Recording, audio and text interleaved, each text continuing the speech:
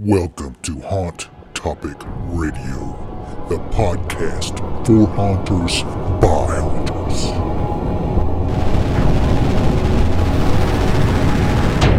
These are our scary visions. Just a few more days till Transworld. Yeah! If you guys are going to the Transworld Halloween and Christmas show, St. Louis, first week of February, please stop by and see me and Daryl, Scare Badges, booth 1443. Stop by and tell us you're a podcast listener. There'll be a secret prize just for you.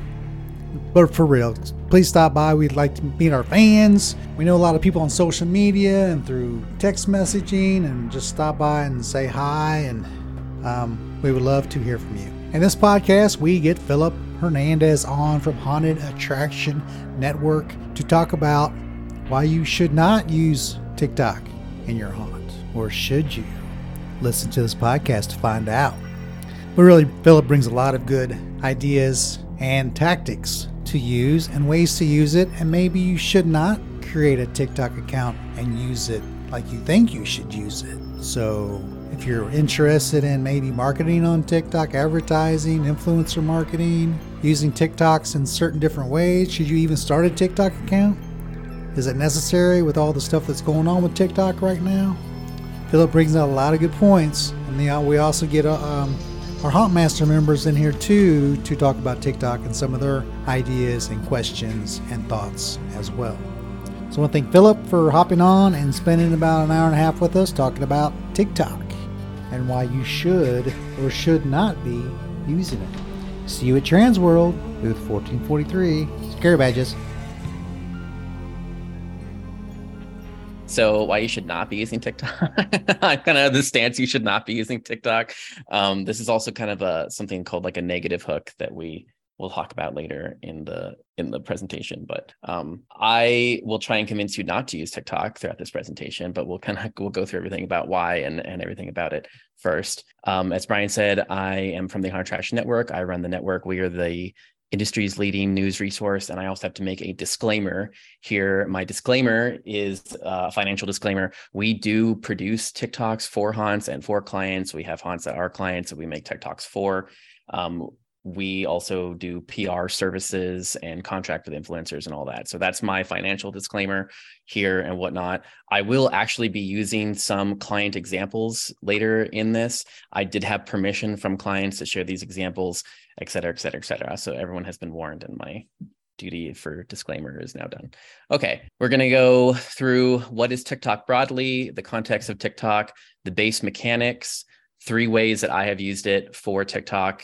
And we'll probably talk a little bit more because I know Craig especially has different experiences and some different examples to share. And then I have some video genres and examples we can talk about, and then best practices and Q&A. We can answer questions all throughout, or if you put questions in, we'll kind of open it up at the end for broader questions. But if you have questions throughout, we'll be monitoring the chat for that. Okay, what is TikTok broadly? So basically, I think a common misconception I hear all the time is that TikTok is a social media platform. I kind of feel like it's not really technically a social media platform. It's actually more of a video hosting service because when you think about it, the other social media networks are founded on the premise of you follow your friends, right? That's why it's called like a social network. Like you have friends, you follow your friends, you see what your friends post, et cetera, et cetera. That's kind of how your interests are developed. TikTok is kind of the opposite. You get on and you follow interests and topics, and you can follow people, and you can find friends on TikTok, and you can chat with friends on TikTok and comment on them. But that's not like the kernel of it. That's not the premise of it. The premise of it is to watch interesting content that is interesting to you. And it's short form. It was born kind of as a short form video service. And the algorithm then has much more data on you. Data meaning that like the videos are shorter and you go through them much quicker. So it has a lot more touch points to really hone in on exactly what kind of content to give you so you enjoy. So that's like, just setting that straight. It's really, when you think about it, it's more it's really like YouTube, and that's what it's trying to do. It's trying to dethrone YouTube. So just kind of be aware of that. We're not talking about like this is like Instagram or Meta. Like no, it's really more of that consumption type of thing. There is interaction, of course, in the same way there's a huge like comment thread in YouTube, and you can follow your friends, blah blah blah. But it's really not. It's not meant for like catching up with your friends, like in that kind of thing. And let's see. Okay, there we go. So as we all know, they started as 15-second clips. They grew to 60, 3-minute, and now 10 minutes from vertical uploads. But you can also upload up to 30 minutes from your desktop. And this, again, shows this trend that we'll be talking about, which is that TikTok is moving towards trying to dethrone YouTube. So in that way, they're expanding to longer form video. And that's going to kind of be the priority for them going forward, is to really increase their watch time, because that's where the money is, right? The money is like, if you can get people to just watch longer every day, then that gives you more ad spend, more time to insert ads, and it gets you more revenue. So that's what they're trying to do. And watch time is higher if you can kind of dethrone YouTube and you can make those longer form videos and encourage that. So they're encouraging creators to create longer, and they're encouraging longer uploads and all that. And this has been like a slow creep over time, right? But that's where we are now, is 30 minutes uploaded via desktop. But just also to know that this is HD, not 4K. So YouTube, right, is kind of known, well, maybe not known for, but there's a big like 4K group on YouTube, but you can't do that on TikTok. So it wouldn't be 30 minutes of 4K, it's 30 minutes of HD. So anyway, okay. So that's kind of like the broad, what it is in general, right? It's like an alternative to YouTube, essentially, where you're watching content, right? Like kind of YouTube vertical. on crack, but yeah, like shorter and vertical, right? Like isn't YouTube trying to go to the shorts now? Are they trying to do stuff like that? So it's weird because, and we can get into like why I think this is stupid from a brand strategy standpoint, but basically it's like TikTok is like, hey, we're gonna be vertical YouTube, and YouTube is like, well, then we're gonna make vertical content too. Except really what ends up happening is all the good vertical stuff is on TikTok. That's just how it is. And then you go to YouTube and you're like, oh, everything is just, they're just taking their TikToks and putting them on YouTube and making YouTube shorts. But really like the native editor on YouTube shorts is terrible compared to TikTok. And just the content it's not going well for them. Right? Yeah. And they also haven't been compensating creators on YouTube yet. They're not set to roll that out until February.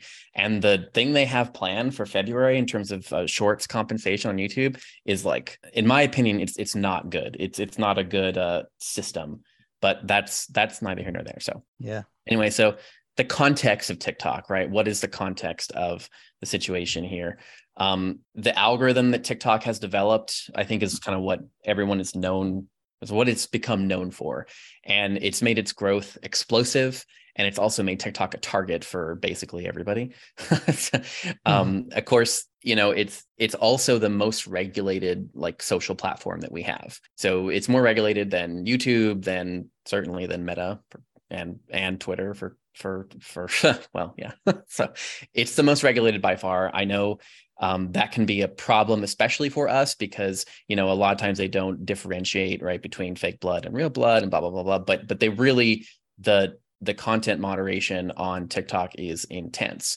And that's actually a good thing for growth, because advertisers really prefer a moderated content platform, because again, it's the same issue where like advertisers want to know that their content is not being put against like weird stuff that goes against their brand. And so having a more moderated platform is actually better. And that's actually been helping them grow more than a platform with less moderation. And just a little bit of also like political background, right? Meta started smear campaigns against them. That was that whole Devious Licks thing.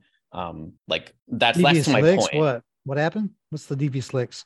The Devious Licks, there's a lot of those, like the Slap a Teacher campaign, the Devious Licks thing, which is like lick weird stuff. All that stuff was actually like was smear campaigns started by Meta, by basically they're being like, there's these new trends that are like damaging our children, blah, blah, blah. Well, actually that was Meta making that up. And like seeding it to communities on Facebook, and then news outlets would pick it up and whatnot. So TikTok is like everyone thinks everyone is like targeting TikTok because its growth is so incredible, and due to that we're seeing all these weird little fights come out. But just to be clear, it is the most moderated platform. So like this type of Devious Licks thing did not really start on TikTok. It was kind of fabricated. It's also highly popular among Gen Z and Alpha and Generation Alpha. That's like one of its trademarks. And let me get down to this one because this makes more context for what we're talking about. Continuing on the thing about targeting and blah, blah, blah, why it's so dangerous, blah, blah. There's been a big movement recently to ban the app because of its growth and because of its popularity among children and because of how much watch time it's getting. All these things combine, and then people are saying now, well, basically, it's the parent companies is owned by Chinese, and basically there's all this. I don't know how to put it nicely, but basically we're unsure whether the data that they have is collecting is available to China. And there's been, I don't know, there's so many reports out there to go in, but essentially that's the argument is it's because of all this history, because of it's becoming so popular. It's so popular with younger kids. It's so influential to our children, and they spend so much time on it that it's over. If you see here the watch time in 2021 for the younger generation, like they spend more time watching on TikTok than YouTube, and that's a serious thing. So now the problem is, if China owns that data, is that a national security threat? Is that a problem? So that is like the current landscape right now. And the government in December 2022 introduced banning TikTok on all government devices. And now as recently as this month, there's universities have started banning TikTok on their Wi-Fi networks, like not all of them, but quite a few, and then it's picking up steam and blah, blah, blah. So I'm just trying to give you all like the context of the situation. Like it's this wildly popular new thing, and then it's been causing all this conflict, like not just regular business rivalry, but now like government intervention and whatnot. And all I would say, I think you should look into it on your own as to what you believe about the connection to China and blah, blah, blah, blah. But all I'm going to say is anytime the government agrees on something, that should be a red flag. And so that's one of my kind of reasons is I think a haunt should be wary about it is I would be wary about you investing a lot into creating like original content that you can't use other places and kind of that stuff for a platform that could end up, being banned or being restricted or change in some way down the road due to federal regulation. And I think that is an increasing possibility just because of kind of the bipartisan efforts that we've seen so far that have recently materialized. So, and as I mentioned earlier, TikTok is targeting YouTube. So that's kind of the direction it is going, is away from its origins as like a Vine replacement to now like a YouTube replacement, which is more encouraging of like longer form type of content. So anyway, that's the context. I didn't want to get like too crazy into that. I just wanted to give a good understanding of the picture of where we sat with TikTok comments. It's good. I've already learned a lot. So Okay. I don't know if it's anything. I think it's anything else anyone thinks is important to cover in this, but that's kind of my take. Is just be wary, or just be aware. Not just be aware of the context of it. That was my biggest concern too, because I hear everything they were talking about states were wanting to ban it. So yeah. Everybody wants to ban it. They could lean, so if someone takes action. So everybody wants to ban it. Like, but again, if you take it whatever way you want to take it. Like, it probably is dangerous. Yes. I mean, I work with a company. We have a factory in China.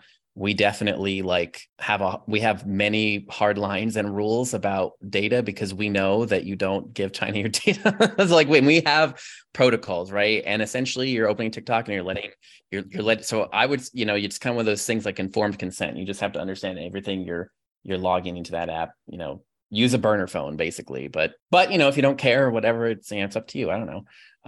I just wanted to give you the context. So, okay. Good point. Basic mechanics of TikTok. I don't really have much here for this because I figure I could show people if they're really curious, or we could talk about specific examples. But it's very TikTok is it's created to be used on your phone, right? So like the idea of like having a Zoom call like on your phone, right? So it's like it's meant to be used on your phone. So it is a mobile platform, but I can show you, or I can answer specific questions about this, but essentially, the way I would say the basic mechanics is you have the option, just like with YouTube or with any other kind of like video platform, Most users just create an account and they log in, and you're given a few like topics of interest to identify loosely, right? And then you start watching videos, and the algorithm will use kind of every metric available, like how long you watch a video, when you pause it, if you pause it, what you do, if you're reacting or not, et cetera, et cetera.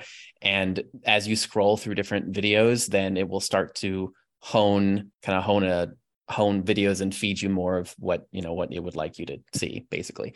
So that's from the consumer way. From the consumer way, you have a few options to heart things, comment, interact, search hashtags, search stuff, et cetera, et cetera. And then from the creator side of things, you can record videos natively in the app, or you can upload them, basically.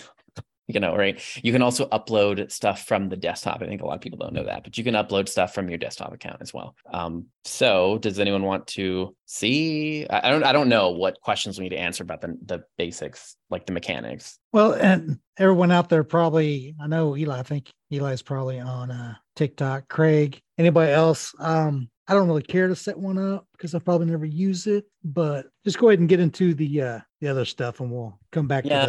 Unless you want to show yours, what you want to show whatever you want on the phone, or I would rather, if people have specific questions, like how do you do captions, or how do you do this, or how do you do that, then I would rather like do that at the end, or answer specific questions.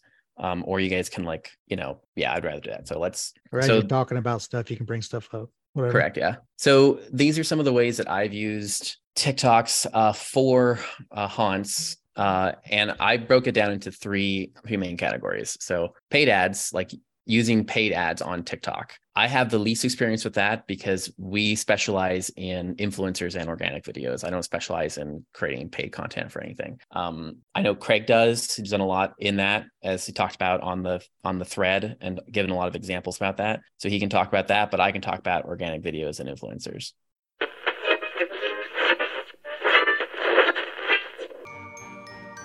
Do you know what causes haunted attractions to shut down before they even get started? The top 3 roadblocks are lack of funding, lack of leadership, lack of resources. As a member of the Haunters Toolbox, you get instant access to the tools you need to start and grow your own haunted attraction business. To get started, become a member at haunterstoolbox.com.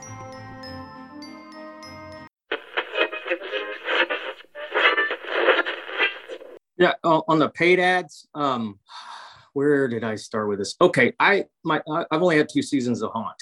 The first season, I posted my commercial up, which is very PG. All the other platforms, no problem.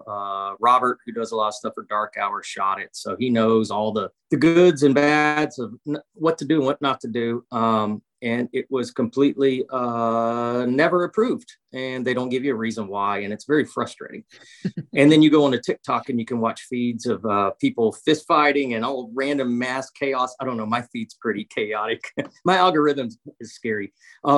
So you're sitting there going, okay, well, my commercial didn't go through, but this stuff is there and it's prevalent, but it's from grassroots posts. So I never really got a good answer. So when I came around to season 2, I decided, okay, I'm going to throw everything at it. And if one gets through their approval process, great. So I posted my commercial, very similar styles last year.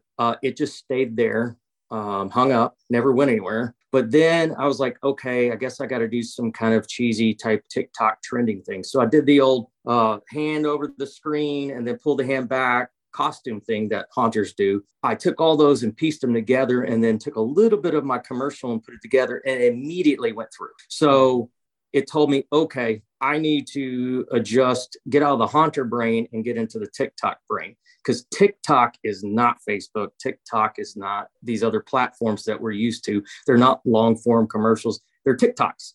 And you got to learn TikTok's way and do it TikTok's way. So it was going great. And then all of a sudden I got a email from TikTok. An advisor wanted to come have a meeting with me about helping me with commercials. Now, I got super excited about that because of the fact that I had this experience last haunt season with Google and Facebook. Google gave me, and I just got a new one today, an advisor. This is literally an expert at advertising on their platform for free. You can pay ad firms, and that's a great way to do it. And it takes all the stress and labor out of it. Or you can, do it yourself. And these people are awesome. So I got a TikTok person, and I was excited because she was very straight up with me. She said, "You're making videos for Facebook. That's not TikTok. You need to go study." She gave me homework, and I'm like, "Yes, Mom." So I went through and I studied and all that, but she made some corrections and some things like this. But she said some interesting stuff because I wanted to know. I said, "Look, our industry struggles with ads and post on your platform because you guys don't get us." And she told me, and if you get yourself one of these advisors through TikTok, that they can go behind the scenes, and if it is appropriate video and just caught up in some algorithm, they can go unlock it and no problem get your commercial through.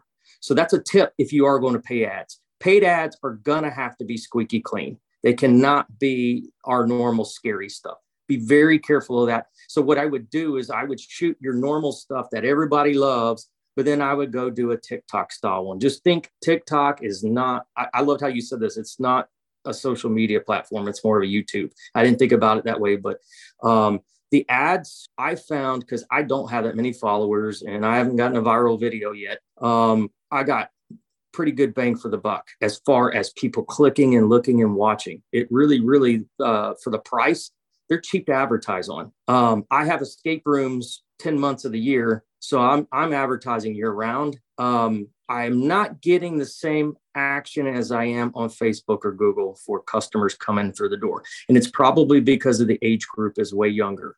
They don't have escape room money. Escape rooms are $35 a person. Mom and dad need to take them, and that's where they're there. Everybody knows that they're on Facebook. So I'm still trying to learn it. I'm going to go in there and play with the commercials some more, but I can say it's very affordable. Just when you shoot your commercials for the season, you need to shoot one for that. I've been getting on my team. I'm like, you guys are making it the wrong way. Y'all are kids. Y'all should know how this works. I'm an old dude.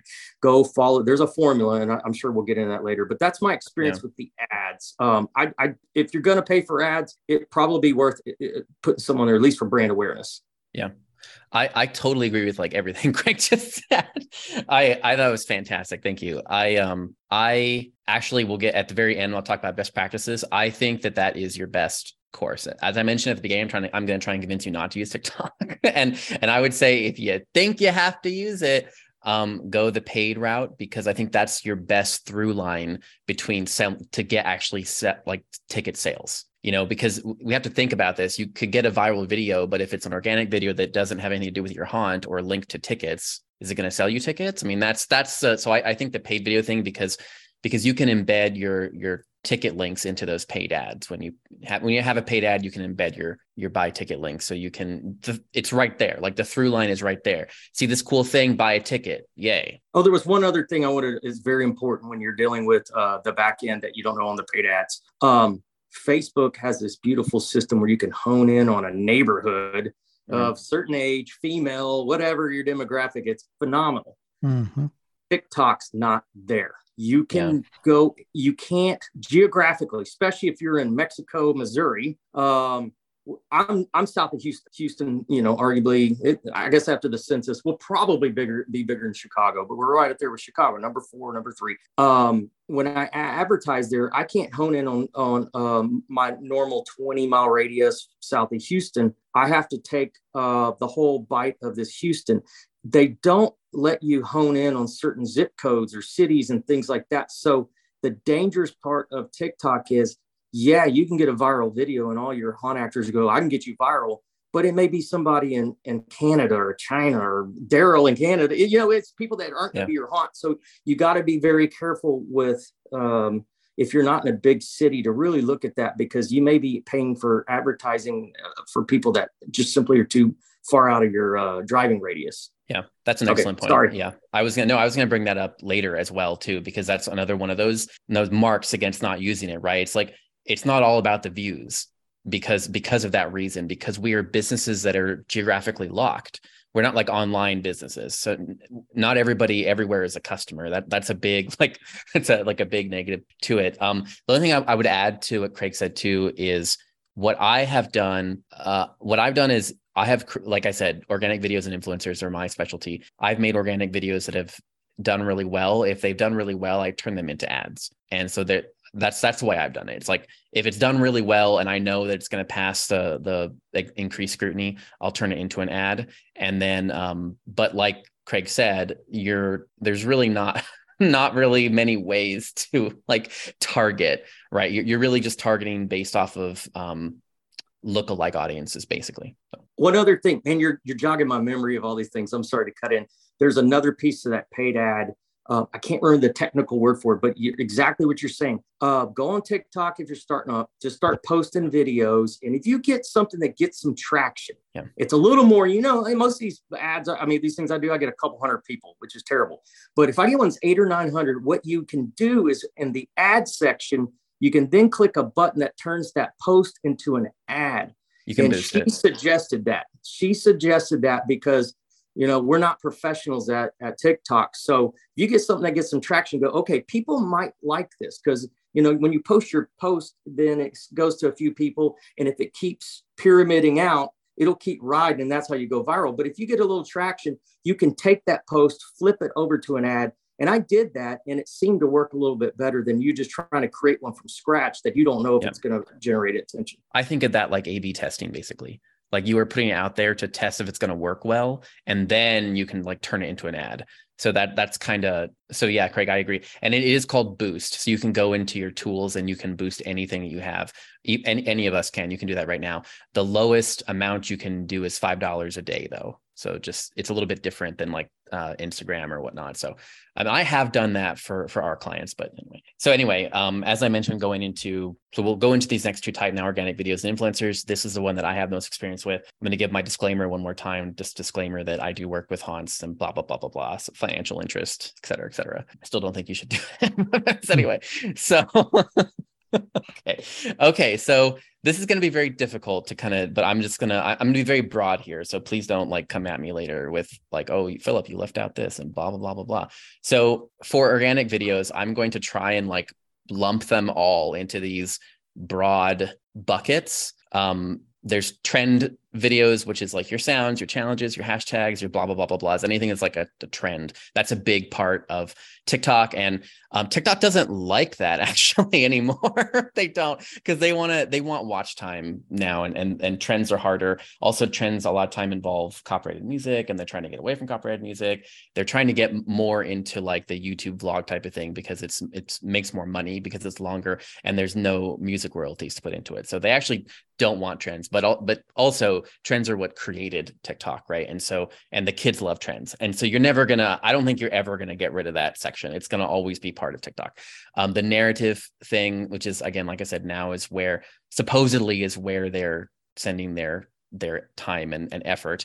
We'll see how long that lasts, and we'll see if that actually blah, blah, blah, whatever. But anyway, narrative thing is really anything that has like, just think of your old school, like YouTube vlogs, right? This is your stories. You're like, so I went into the coffee shop the other day and I saw this barista that was really cute and I wanted to give her my number somehow. And I tried it. So like that whole thing, like that story type of thing, or explainers, like 3 ways that you can use TikTok to scare your audience out of your haunt. I don't know, and then like the tutorial type of thing. Like today we're going to be discussing do it yourself tombstone distressing or whatever. Like those things are all like narrative where you're just there's talking and there's maybe very little music or no music or it's not copyrighted. And again, we talked about previously the time limit being updated from like 1 minute up to 30 minutes. This is a big reason, right? So most of these are in like the 3-minute range, these like narrative type of things. Then you have your random produced videos. That's like the commercials that we were just talking about, stuff like that are not really designed to be trend videos or narratives. They're commercials, or they're produced, or they're just random people, or they're things, people trying to start new trends or whatever, that kind of stuff. And then I'm going to put thirst traps in their own category. And this is really awkward to talk about, but it has to be said, right? It has to be said that TikTok is for a very young audience.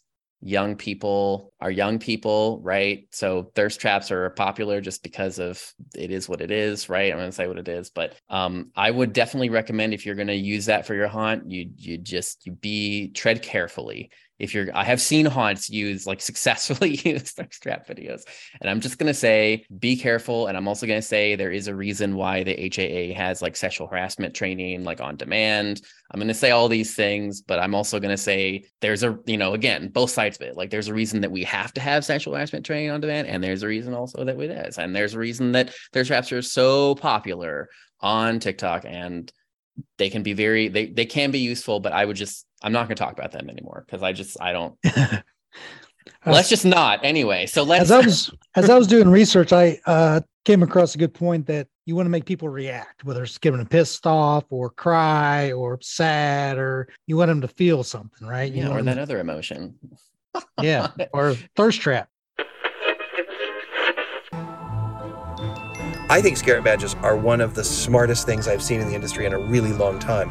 Scarrett badges are basically either pins or embroidered patches, kind of like merit badges, as they are, somewhat named after, from Boy Scouts and Girl Scouts and Brownies, and where after you've accomplished something, you can wear the brag tag of the embroidered patch. Some haunts put them on jackets, some put them on t-shirts, some put them on, with the pins, I've seen them put them on lanyards. But the neat thing about them is they are very specific in what they are rewarding. And they're haunt-based images that reflect what's being rewarded. It's retention, it is bringing people back, and it's actually giving your haunters, your haunt performers, the ability to share that they are haunt performers. And, oh really, you're a scare actor. Where do you do that? And then they will insert the name of your haunt right there. So it's also marketing. I've always been a big fan of Scarrett badges. I think they're great. So check them out, scarrettbadges.com. No, that is not a paid advertisement. That is just my recommendation. I think it's really cool. ScottSwenson.com. Yeah. So, okay, let's look at some examples here to give you guys a better sense of what I'm talking about. I'm going to see if this works. Let's see.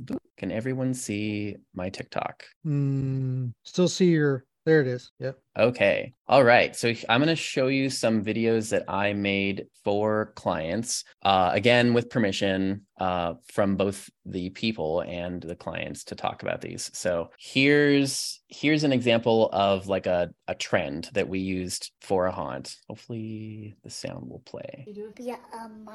So this is the like I want to be a marshmallow sound. Again, this is one of those trends. It's like there are sounds that start trending on TikTok because a big part of TikTok is like the whole thing is centered around making videos, right? And so people will pull sounds from all over the internet, and you can use that sound as a basis. And so there becomes sounds that start trending. So this is one where the audio bite is just, I want to be a marshmallow. What would you do if you were a marshmallow? I would just wobble around. And so we were like, oh, let's do that where it's like, I want to be a scare actor. And then wobbling around is like him sliding and like falling over. Right. So, okay. It did pretty good because of a trending sound. Right. And does TikTok, if that song is being trendy, will TikTok boost that in the algorithm? So you're more beneficial to use that song because it'll be more, I guess, reacted to, whatever. So yes. Also, you can put it, there's hashtags that track the trending sounds. You put those in there. Like this was the marshmallow, the wobble like things. So, right. People get, like addicted to watching the same sound over and over, which I do. And then they removed it. That's why you see the original sound here, user thing. But also when you see if it'll show us this. Oh, here it is. Yeah. So you can, when you're using a trending sound, you use the sound and it like files it under the sounds page. Here's the page for this marshmallow sound. So you can see this many videos were made for that stupid marshmallow sound. And you'll see here they all are. So this is what it means. So all these people are creating their own version of this marshmallow trending thing. So it's almost like a hashtag, but not a category, right? Yeah, but it's a sound. Yeah. Okay. Let's see. Can we go back? I'm gonna go really back far again. Hold please. It's a super interesting process for sure. Yeah, it's pretty cool. So okay, so that's an example of that. Here's this is an example of this is just a regular random, like I said, they were those produced videos. This is just one that's like a scare cam basically. That's scary. Oh my God, it's actually real. Yeah, scare cams always get it, man. Yeah, so that's what I mean. And like to Craig's point, right? This is PG. There's nothing bloody. There's nothing. I mean, she's got scared. It was funny, right? But again, there's no blood. There's no weapons visible. There's no any of those things. So it's a perfect one to put on here. It performed well natively, so it would have been a good thing for us to turn into an ad, actually, and just. But this is one of those things that wasn't made to be a trend. It wasn't made to be like a narrative or any of those things. It was just put in like that. Let's see. Let's see if I don't think I have a good narrative example from here right in front of me. Oh no, here it is. Here's a good narrative example. Here's a narrative. There's 3 different bars, 2 of which are hidden within the attraction. The first one is located in the Hush Falls area. That one's not a hidden bar per se. The drinks were focused based on New Orleans stuff. So there's the Hurricane Jello shot. You're going to see a frozen French 75 and a bourbon-based drink as well. Your next stop is going to be called Base Camp. So you actually enter that one through a large crate, like the archaeologists were packing up artifacts from the temple. Your third stop is going to be the Von Rose Distillery. You're going to have some interesting drinks there, especially one in there is going to like numb your mouth. Guests can purchase a bar creep pass when they're buying their tickets or when they get here. That'll give them guaranteed access to all 3 bars. That's the safest bet to get in.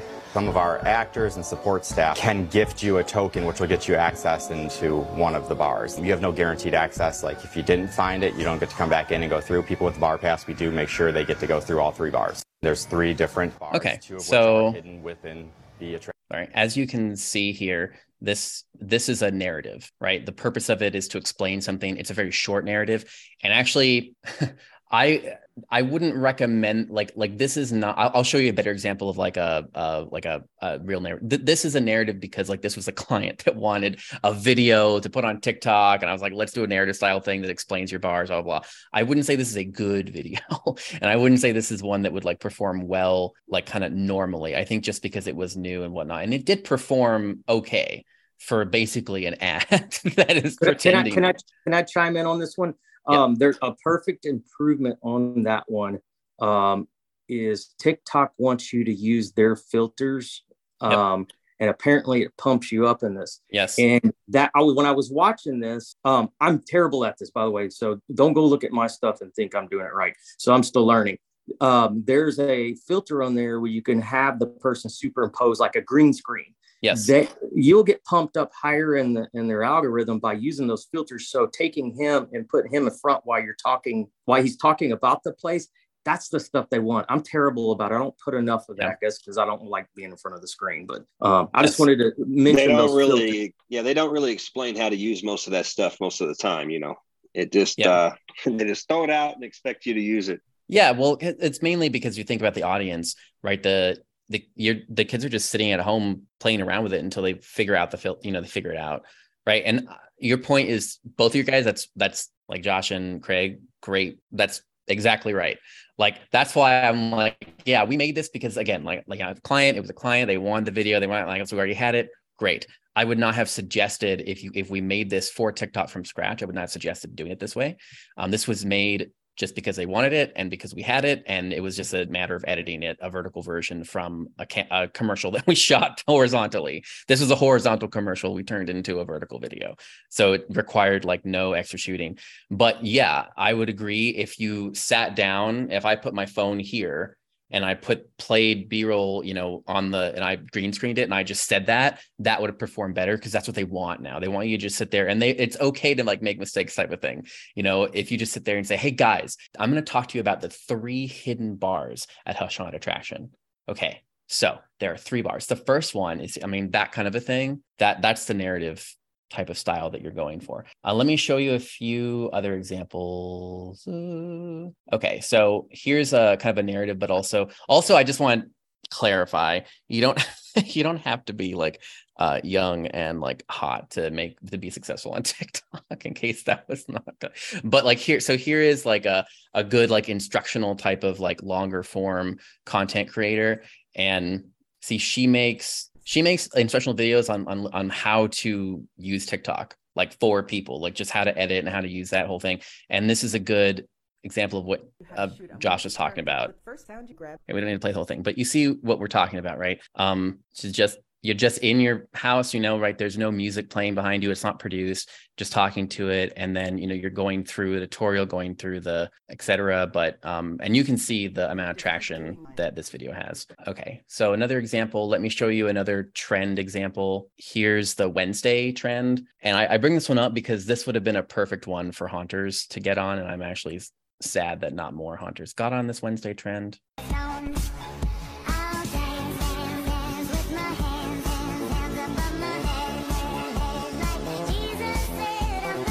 So again, like those type of trend videos, that would have been a good one for a haunter to do. And this is one where, see, there is some blood here, but I think, again, to Craig's point, it's a combination of Benji being so popular and so known, he has an account manager, but also all the like disclaimers and everything, and also how it's like, it's not, there's no weapon, it's not a blah blah blah. But anyway, so two quick questions. What do you usually use? Just the native TikTok app making your TikToks? So there are arguments about that. Like there are so many arguments about that. Let me get back to the PowerPoint really quick. Okay, there are a lot of arguments about that question, and there's like a camp. I feel like now we're back in the age of everybody being like trying to guess the whether they're shadow banned or not. All it's kind of weird conspiracy theories, but so there are a lot of theories about it. Like there's what I can tell you is it's not a good idea to, generally speaking, it's not a good idea to like create something in Instagram Reels and then download it and put it over into TikTok. That's a bad idea, and that's because the watermarks that are put into those videos when they are downloaded are read by each platform, right? So that's not a good idea. It is also worth noting that TikTok, now that they're making the move over into being more like YouTube, they are reading and listening to everything in your video. They're reading all the text that's in your screen. They're reading everything in your description. They're using like automated captioning on everything that you're saying in your video. Absolutely. Yeah. So everything is being cataloged. Yeah, Everything like just like Philip said, and Philip, if I may, it really is a severe it's severe information that's out there, and people for a long time have actually tried to fight this. You froze up, Josh. Anybody else? Yeah, I don't hear him either. Okay, Josh, you froze up for a little bit. Step up to corporate or whatever, you already get an artificial intelligence voice that's on there that basically is AI, and they tell you basically that your service has been completed and to please follow up by email. And that doesn't really help most people out either. So, I mean, really, it's a dead end street. It's either you do TikTok, you don't do it. You do YouTube, you don't do it. Or Facebook, you do it, you don't do it. All these social media platforms are basically the devil's crotch. They do everything you don't want them to do, but at the same time, they really help exploit somebody's business to help grow and to help do certain things within the industry that most of us can't do without having to pay for a boost on a published post or so forth. So I mean, really, it really is a serious deal. Yeah. Thanks for that, Josh. I think we got most of it. We did talk about that way at the beginning in the context too, as well. I made sure to give everyone that context too, and also explain the recent government bans and the concern about it and the Chinese proprietorship and all that. And then that's a great reminder, Josh, because they're categorizing everything you say. So even if you think you're like, oh, I'm saying it, no, everything in there is being categorized. So I guess, Brian, what I was trying to say, I was trying to link it all together, is you're asking if it's better to make it in app or out of app. Basically, TikTok knows whether or not you make it in the app or you make it outside of the app. And they know if you made it on a competitor and tried to put it in. There's also like the algorithm is a black box. So nobody really like can prove whether or not your videos get like lower, like I guess I don't really know how much it matters. The only thing we do know is like, don't make it for Instagram and put it on TikTok. But there's plenty of third-party editors. A very popular one that is kind of sponsored by TikTok is called CapCut. It's I guess it looks like this, but it's called CAPCUT, CapCut, and you'll see it advertised a lot on TikTok. But I go back and forth between the two. I'll use CapCut for a lot of editing, a lot of stuff, and then I'll import it into TikTok, and I'll add in any text layers in TikTok or anything in TikTok and kind of finalize it in TikTok and then publish it. But if you're going to use any of the filters that are in TikTok or any of those, you have to create the video within TikTok. You have to create it within TikTok. That being said, the video editing in TikTok is extraordinary compared to the other platforms. It is very developed. It's very advanced. But yeah, so I don't think that there's a difference between a third party, like non-affiliated editor, like Adobe or Premiere or CapCut, and the native TikTok. But there definitely are. It's definitely bad if you go from like try to recycle stuff, and that goes the same in reverse. Actually, like YouTube Shorts, a lot of people post their TikToks there, but YouTube is reading the TikTok watermark in there, and it is kind of like, sending signals. But I don't think it matters at this point because YouTube isn't competing. That was a very long answer, Brian. Well, just, for people, I don't know, how it is. Just like Facebook changed things, about using things on their platforms. So I know I know YouTube doesn't get along with the Facebook, and Facebook, so sharing YouTube videos doesn't work. So it's like, what's the best native way to make it? But that explains it. That makes sense. So, and it's going to continue to change too, because that's the thing right now, is that they're trying to pivot the platform, and there's all this, every day there's a new tool and there's new blah blah blah blah. But yeah, tons of integration, just tons. Yeah. And because it's kind of open to allow people to make their own effects and filters and use them in TikTok. So there's so much happening in that all the time. So it definitely is going to change. But anyway, I want to wrap up this my big bucket now that I've showed you guys some examples of stuff we've done for our clients in terms of the trends and the narrative, and I've showed you some other people examples. I'm not going to show you their strap examples. We already talked about that. We're not going to go into that.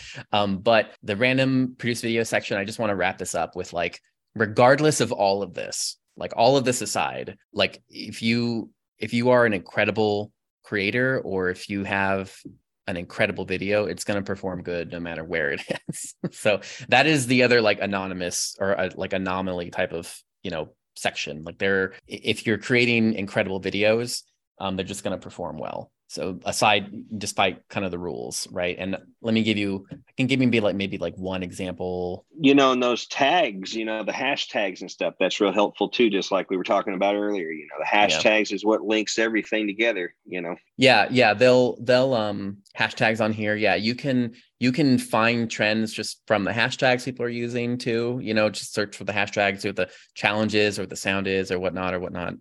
But yeah, and like I said, the random produced videos, there's a few creators that create content that they'll post the same content all over. I think I showed an example to Brian previously, and their stuff is just so good that it performs well anywhere, right? So that's, I would put that in this camp of random produced videos, because it's not a trend. They're just good creators and everybody loves their stuff and it just does well everywhere. It doesn't matter.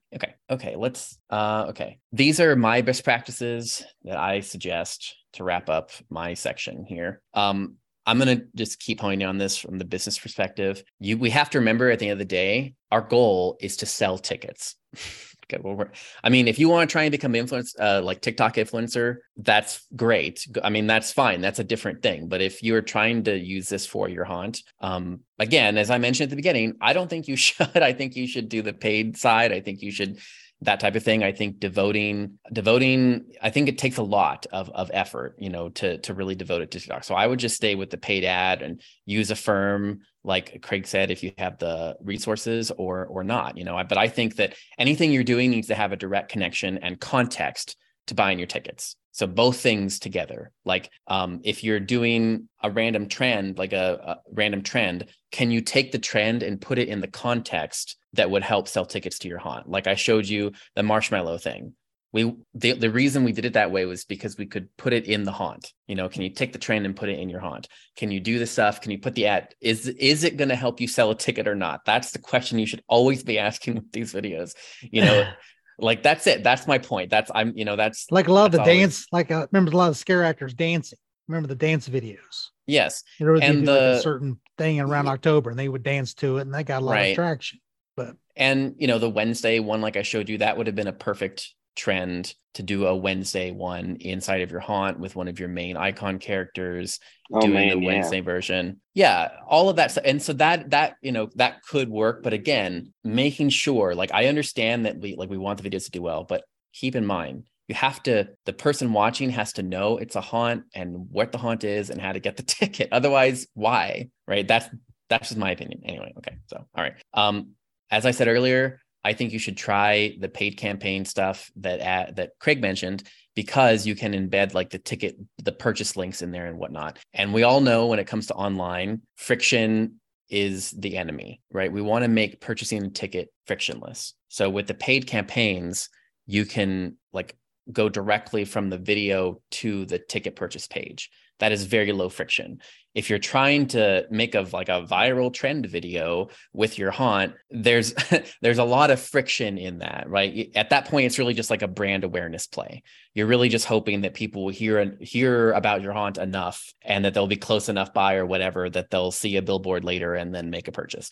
That's why I think the paid campaigns, because they're more direct purchase options. So anyway, I think you should try influencers also. Just because, you know what, like they have an audience. You can vet influencers. You can go and watch their stuff and see if they make the type of content that would be useful for you. And let me save you the trouble. The type of content that you want is the influencers that are the ones that make like things to do in your town. Those are the ones you want. Let me just save you a lot of effort here. You don't want like the makeup influencers. You don't want the other, like the fitness ones, or no. You don't want any of those people. You don't want the models.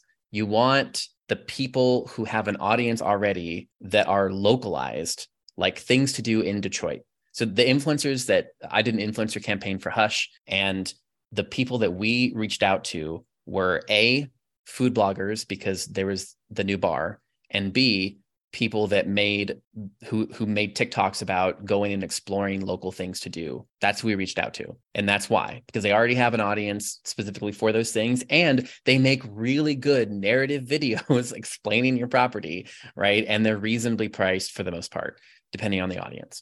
But I would say try the influencers, because you can vet them. They have an audience already, and they'll just do everything for you, because this is what you're paying them for.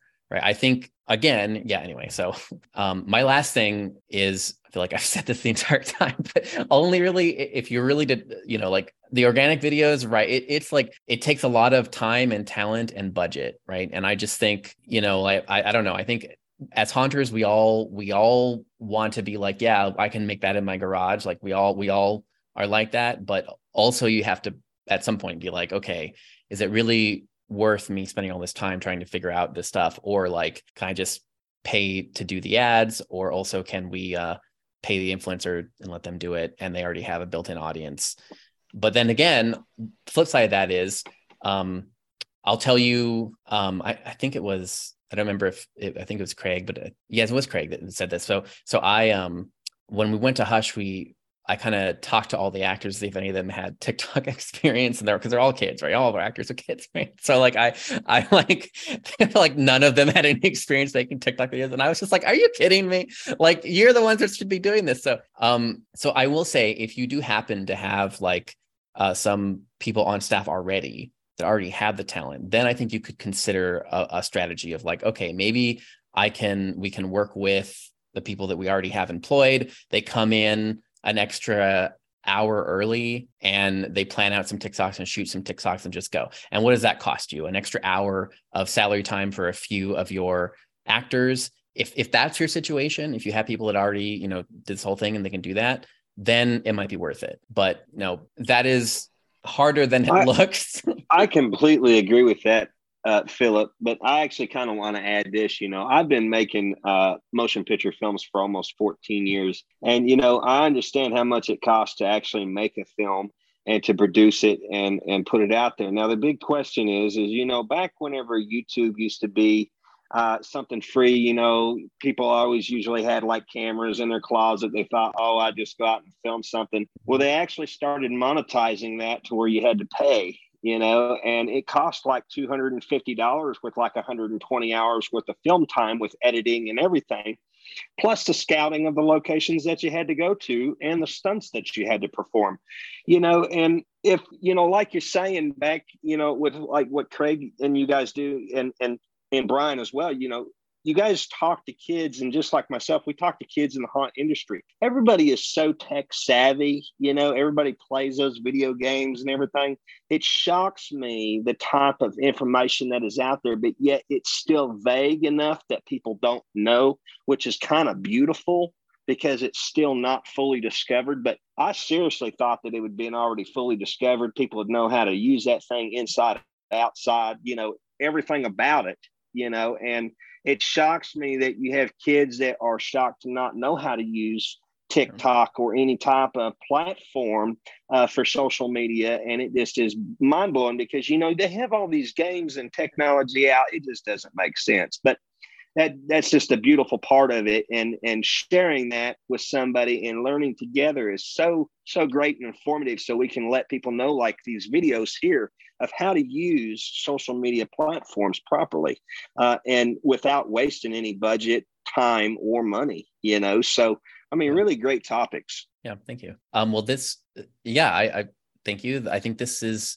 kind of the end of what I had. And like I said, way back, I've been saying, I only had experience in some of these areas that I've worked with some people. We can open it up now for Q&A, or if Craig or Brian want to add anything. Yeah, Brian, I had some notes, some things that I think might be useful for people. There we go. So one thing is, my wife just learned this the hard way. She owns 2 franchises of the exercise stuff, the Jazzercise, and it's still around. And she literally, on Facebook, she just bought another franchise, and overnight has been completely shut down because Facebook's not smart enough to know that she's a franchise, and they deplatformed her because they think she's some kind of bot because she's using all their logos and things like this. So you could invest so much money in a social media platform. I don't know, gazillion bucks invested in Facebook. And then one day I could turn around, it's gone. This literally happened to her. So I would highly recommend. So true. What Philip was saying is when you diversify your platform, save your content. Don't just go post it on there and not have, because you never know when one of these platforms could just wreck you real quick. Because we don't own those. And that's one thing. Don't build your house on rented land. Exactly. That's a great saying. Email. The kids, yes, email is a good one too. The kids in my place always talk about, oh, you need to do this because it'll be viral. You need to do this viral. And you know what I say? I'm a marketing guy. I'm an insurance sales guy by day. I said, viral doesn't pay my bills. So, okay. I'm not a thirst trap. I'm not opposed to thirst traps, but I'm not one.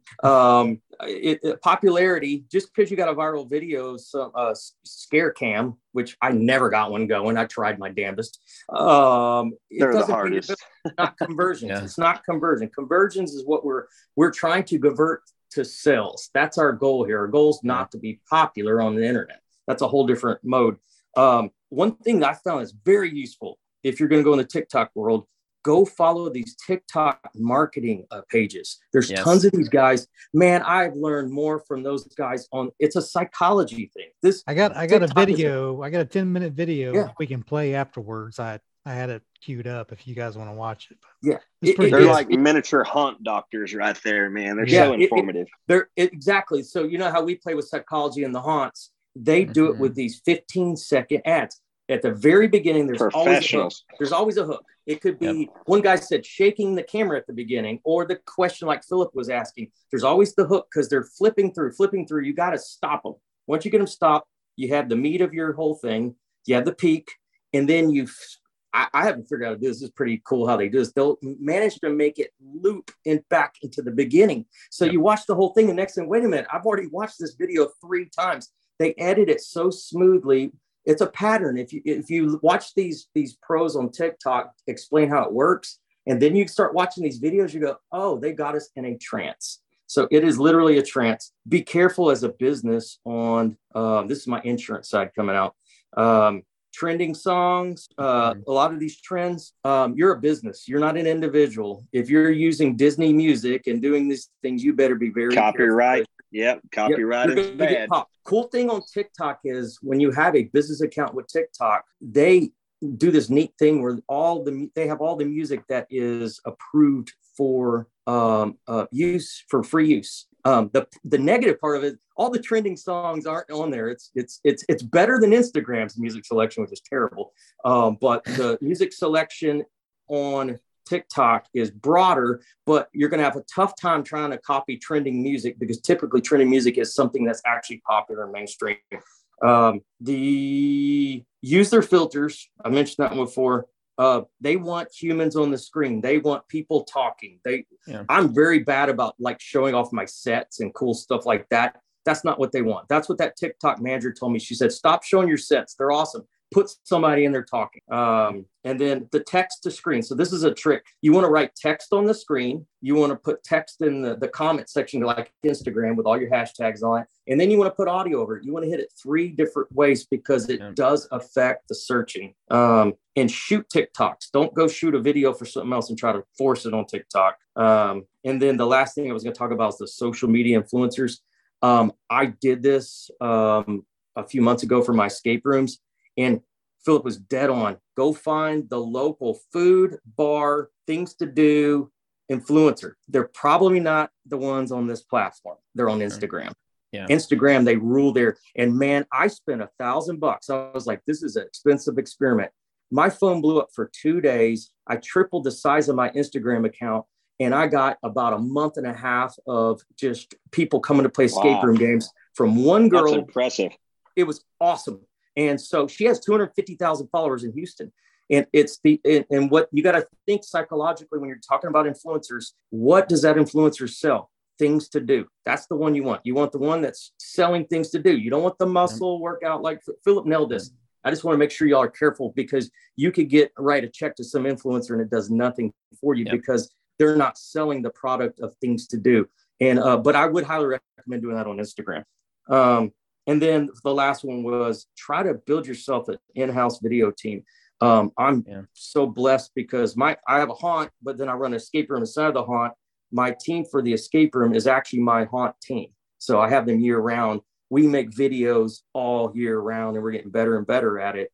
And they're good at editing. These kids are good. And then combined with me, I'm not paying for it. They're my regular, they get their per hour charge. So really try to build yourself. That's the way to go. All right. That's all I had. Sorry. I had some points I was hoping I could help y'all out with. No, that's perfect. I want to echo back to what Craig said about the intros. That's the reason why I started the talk off with why you should not be using TikTok for your haunt, right? Because that's called the negative hook.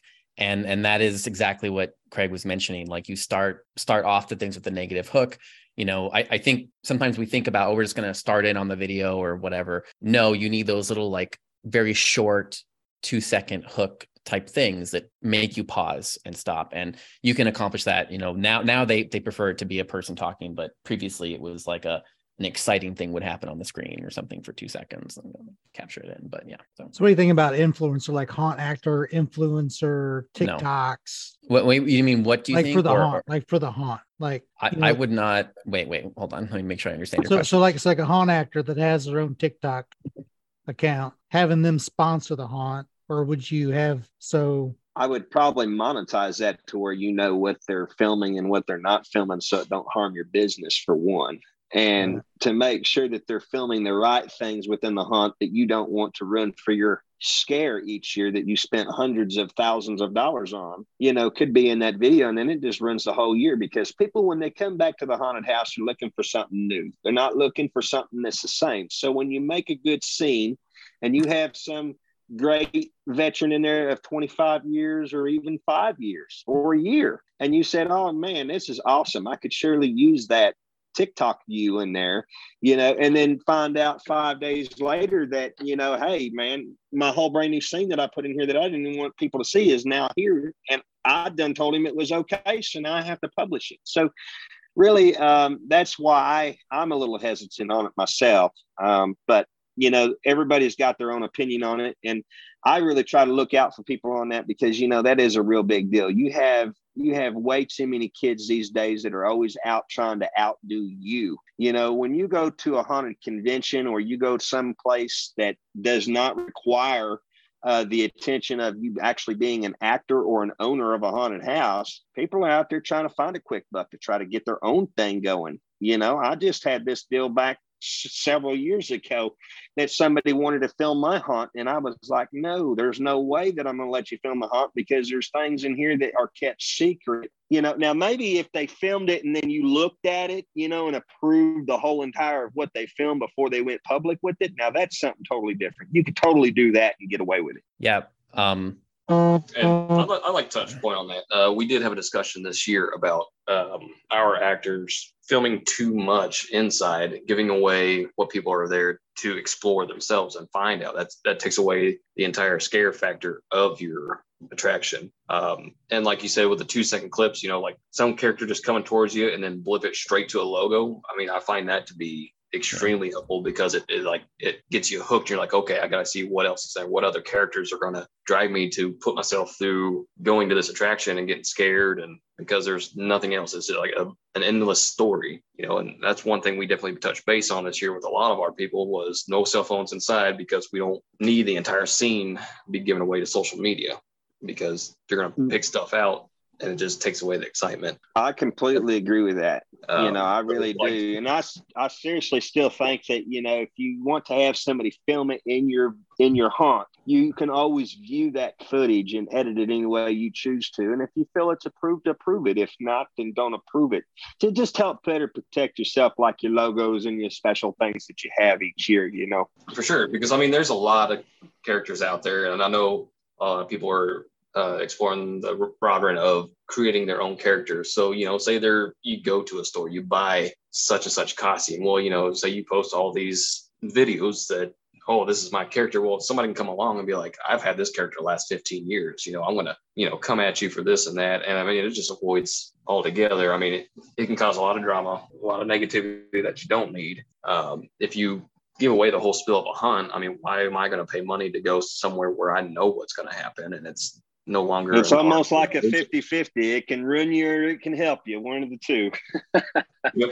And that's why I'm all for, like, even if it's a 5-second clip and all you see is just the monster coming towards the camera and it snaps over to your logo and gives, you know, the dates and times. Like, that's the best, because it's like any movie they make nowadays. They give you 5-second little clips and go to the next thing. And then you're like, I got to know how this story plays out. I have to go. It really kind of blows, because, you know, when you have some awesome kid that comes up to you and he's been working with you for a couple of years and he says, man, I want to film you an awesome video. It's the anticipation. You want to see what your work has done throughout the whole year. But then at the same time, it's like, hey, pull back the brakes. Nope, I got to monetize you here. I got to see what you're posting.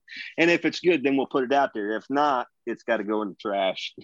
Exactly. Because I mean, in some people's budgets, and I mean, I'll say this, Brian knows I've worked for Brian for years. I've got, I don't know, a whole bunch of years of different attractions. And if you just film nothing but your haunt, and if you're living on a budget, you know, some of us can't afford to change things all the time.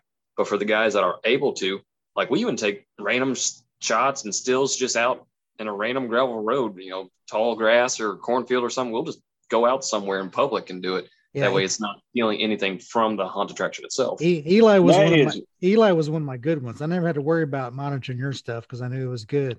And I was stealing your content, putting it on our page. So thank you. And that's the hard part, being an actor and trying to grab clips here and there just for whoever to use for the attraction. I mean, it's kind of hard. I mean, as a TikToker, like, I have a bigger following on TikTok than I do on Twitch, which is cool. But like, it's hard to maintain to where you do the job and try to make content at the same time. So I try to get there at least 2 hours early and just make small little skits and then just go about the haunt season. You know, like Willy Vodka. I mean, you all were talking about some of the big names that do publicize their attractions. Pogo Joe, they go all over and Was it Slider Jesus? Yeah. Like they don't film inside their haunt per se. It's just them out Down the interacting with the public, street. this and that. And Yeah, just taking still images and stuff like that and just putting some effects on it, and that's what I kind of feel sad about that. I used to have the biggest deal, let's go out like, what Craig was saying, go out and take still photos of a damn gravel road, and put a little effect on it or something and use it as a backdrop for like a video or something. Those are all great tactics. But man, when you have a video together that's properly produced and you have that umph and hype, I mean, it just is a whole new game changer. But playing it safely is like the devil. I mean, yeah. Really, you got to know what you're doing. It's either perfect or it breaks. I want to respond to a few of the things in here, just because I don't 100% agree with all of that stuff, but I want to set the context. I feel like we do agree. I just want to, like, overall, I think we would agree. The contexts are just different. So I want to set it. I've worked with a lot of clients. I also work with influencers. And so from the influencer perspective, why are they going to shoot anything at your haunt if it can't be long enough or it doesn't make them money? So then in their perspective, if it's their business and you're not letting them shoot long enough or shoot something that's going to make them money, then you need to pay them, and then you can't afford it. So there's your counterpoint, right? But I think overall that the biggest thing I would say in response to all that is that you need to have a media plan. You need to figure this out among your leadership first. And if you're like, so you need to have a plan. You need to say, okay, this is our media plan. We are not going to allow walkthroughs of the haunt on video. We're not going to allow these new scenes to be filmed at all in any way. We are going to allow these rooms to be on camera or whatever, et cetera, et cetera, et cetera. And part of your media plan, right? If you're not going to allow video inside the haunt, you need to have B-roll prepared for when a PR firm or when the news or whatever, like say the cable news network randomly contacts you because somebody brought them a lead and they're going to come out and do a story on you. You're going to tell them, no, you can't film inside the haunt for the local TV, right? And then they're going to say, where's your B-roll shot in the formats that we need for TV? And you're going to look at them and then they're not going to cover you, right? That's so like you need to have your media plan. If you're not going to allow any of the filming or whatnot, then you need to have a good quality video that is not a cinematic video, because they're not going to air that. You need to have something that fits their specifications that's ready to go in your media kit, right? So, and I have a whole, I don't want to get too much on my soapboxes because I actually have several like episodes just about me arguing with Scott Swinson, which a lot of you know, about whether or not to allow filming inside haunts, and we go through, we like fight a lot about it. But I have worked with haunts as clients that have gone on either side. And for Hush, actually, our policy at Hush is we don't allow the media to film inside at all. You cannot take a cell phone inside. Your actors cannot have cell phones inside at all. We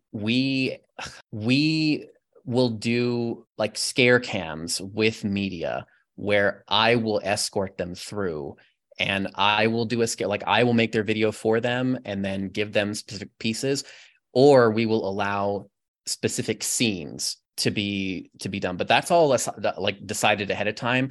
And I'll tell you, when you talk about giving away your scare, generally there's like, we make a big new scare each year. The previous year's scare will allow to be videoed. Like, I think I don't know if I showed you guys, but the scare cam one we did this year, that was from like the previous year's big scare. And so then this year we allowed that one to be filmed and we allowed it to be put everywhere. But the other thing that we noticed is it just doesn't bear out. Maybe there's one kid that's just going to cause trouble no matter what. And he's like, I've seen this on TikTok. But most people, when they're inside the haunt, they have no idea where they are or what's going on. They're not going to remember like it from a TikTok or whatever. And then the other thing too is, if you're going to enforce that media plan, you really need to train your staff to enforce it, because, the guests are like, I would stand in the haunt last year, I swear to, and every like 5 seconds, I'd be like, put your phone away, put your phone away, put your phone away, put your phone away. We're going to kick you out. And it just wouldn't matter. I would have kicked out half the audience, right? It just doesn't, I just think you need to have a strong media plan about that. You need to decide. And yeah. I would shoot for a middle ground, but just be aware also that there is a whole genre of influencers, and I work with a lot of them, like Sharp Productions, Grim Life Collective, Attractions 360. Those people have 300,000, 600,000, and 2.3 million subscribers on YouTube. Those channels, they only do like walkthroughs. That's their specialty. So again, you will like disqualify yourself from certain types of coverage depending on what you're allowing at your haunt, which is okay, but you just need to like be ready and have an answer. And then if they do reach out to you, tell them.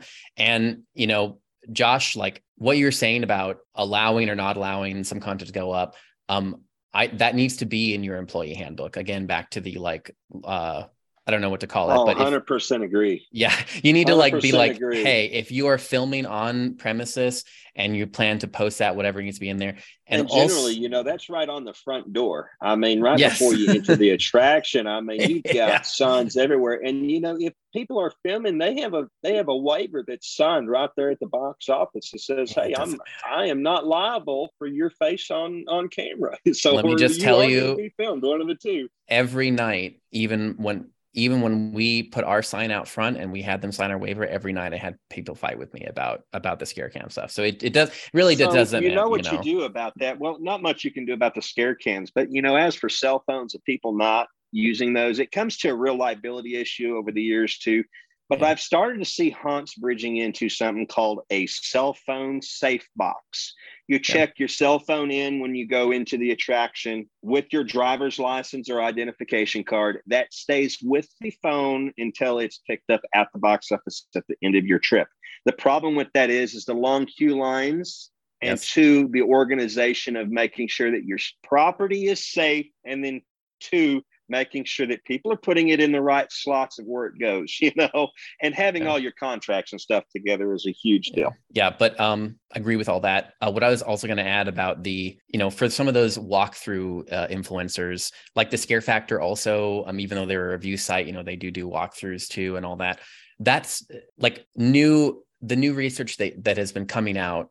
I guess to take a step back, the reason that I'm even kind of advocating for you making a media plan about having your filming is because the research that has been coming out now about purchasing trends for younger audiences, which is who we target, shows that they put as much value on basically like influencers and recommendations and reviews and kind of all that stuff as they do on like all of the paid promotion stuff all combined put together. So so basically, TLDR, they want to know what it's actually like inside your haunt. They're not going to get that from a produced video. And so they look to influencers, or they look to reviews online, or they look to, they need a way of figuring out, right? Is this really worth me spending and taking my friends to it?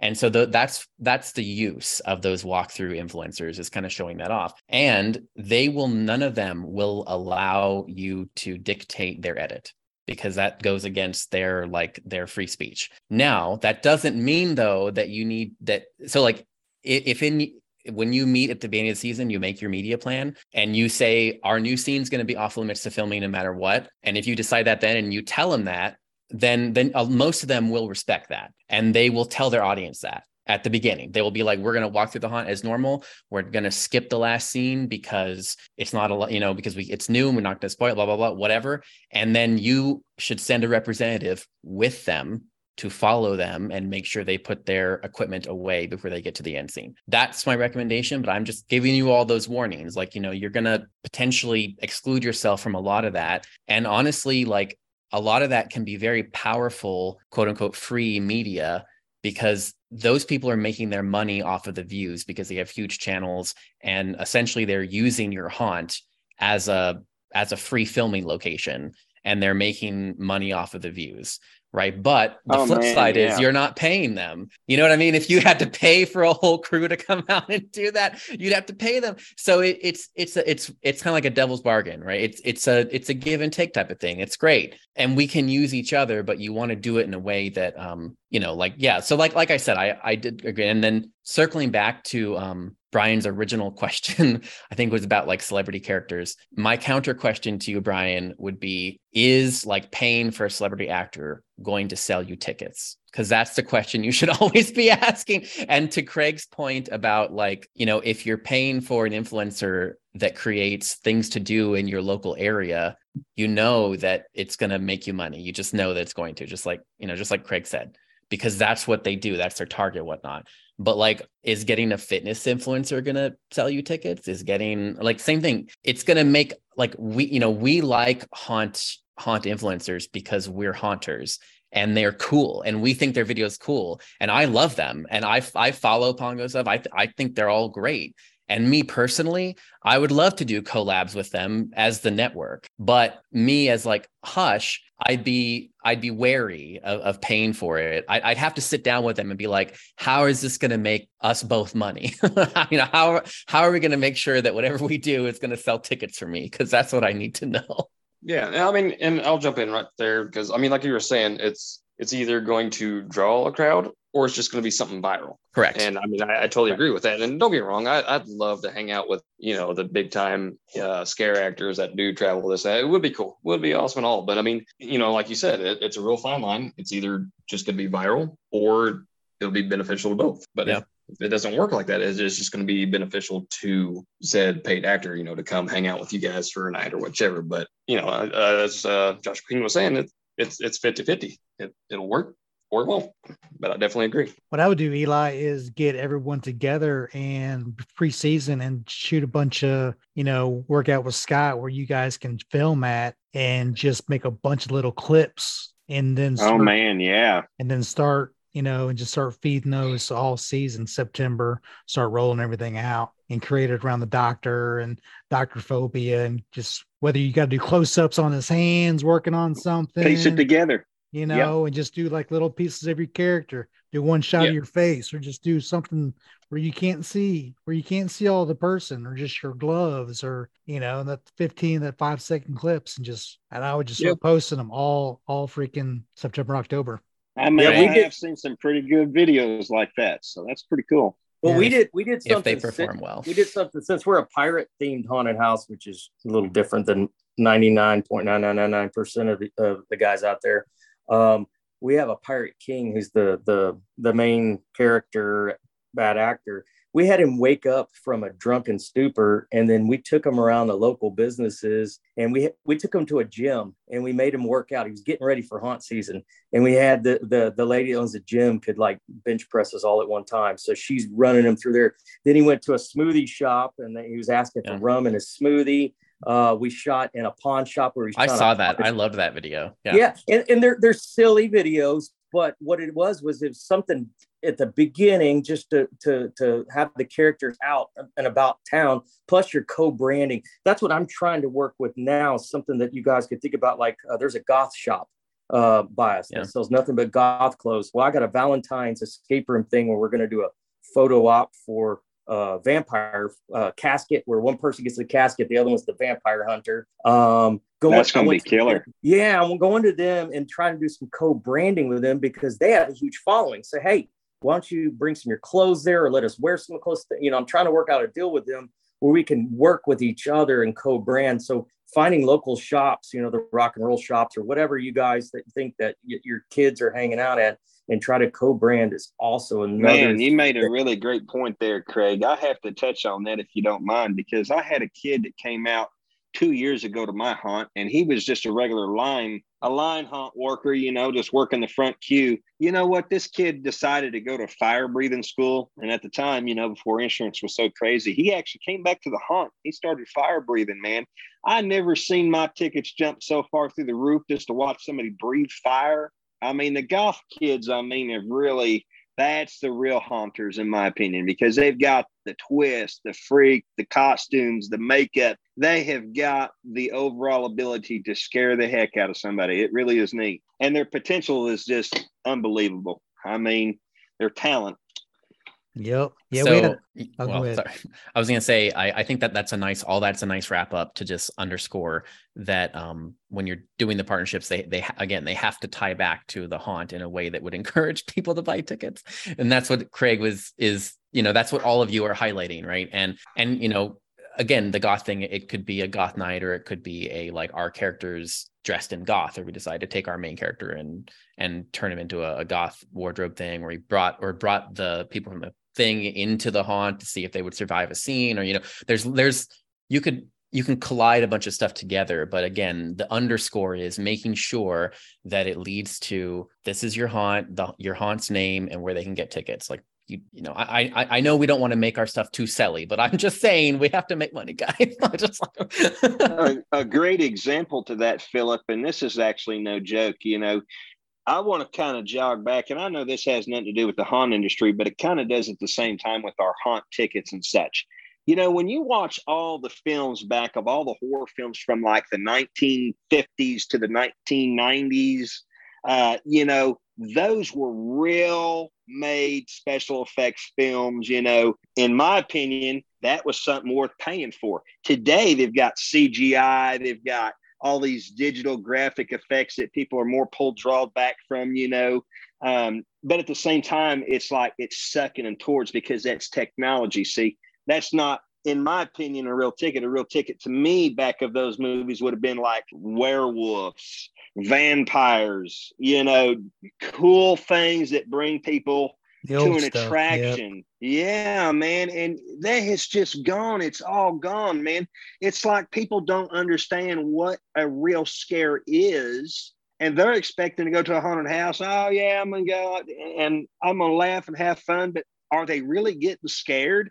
How many ideas do haunt owners and special effects artists within the haunt business do to help prepare that scare factor each year?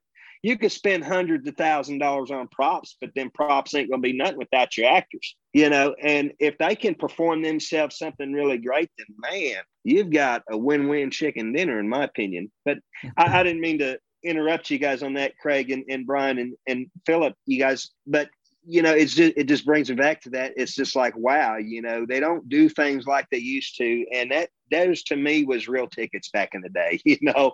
And I hope that we could apply that in today's time with the haunted house industry, you know, bring back the werewolves, bring back the vampires, all the cool hygienic items that really scared the hell out of people back in the day. Well, you got your new theme now, so.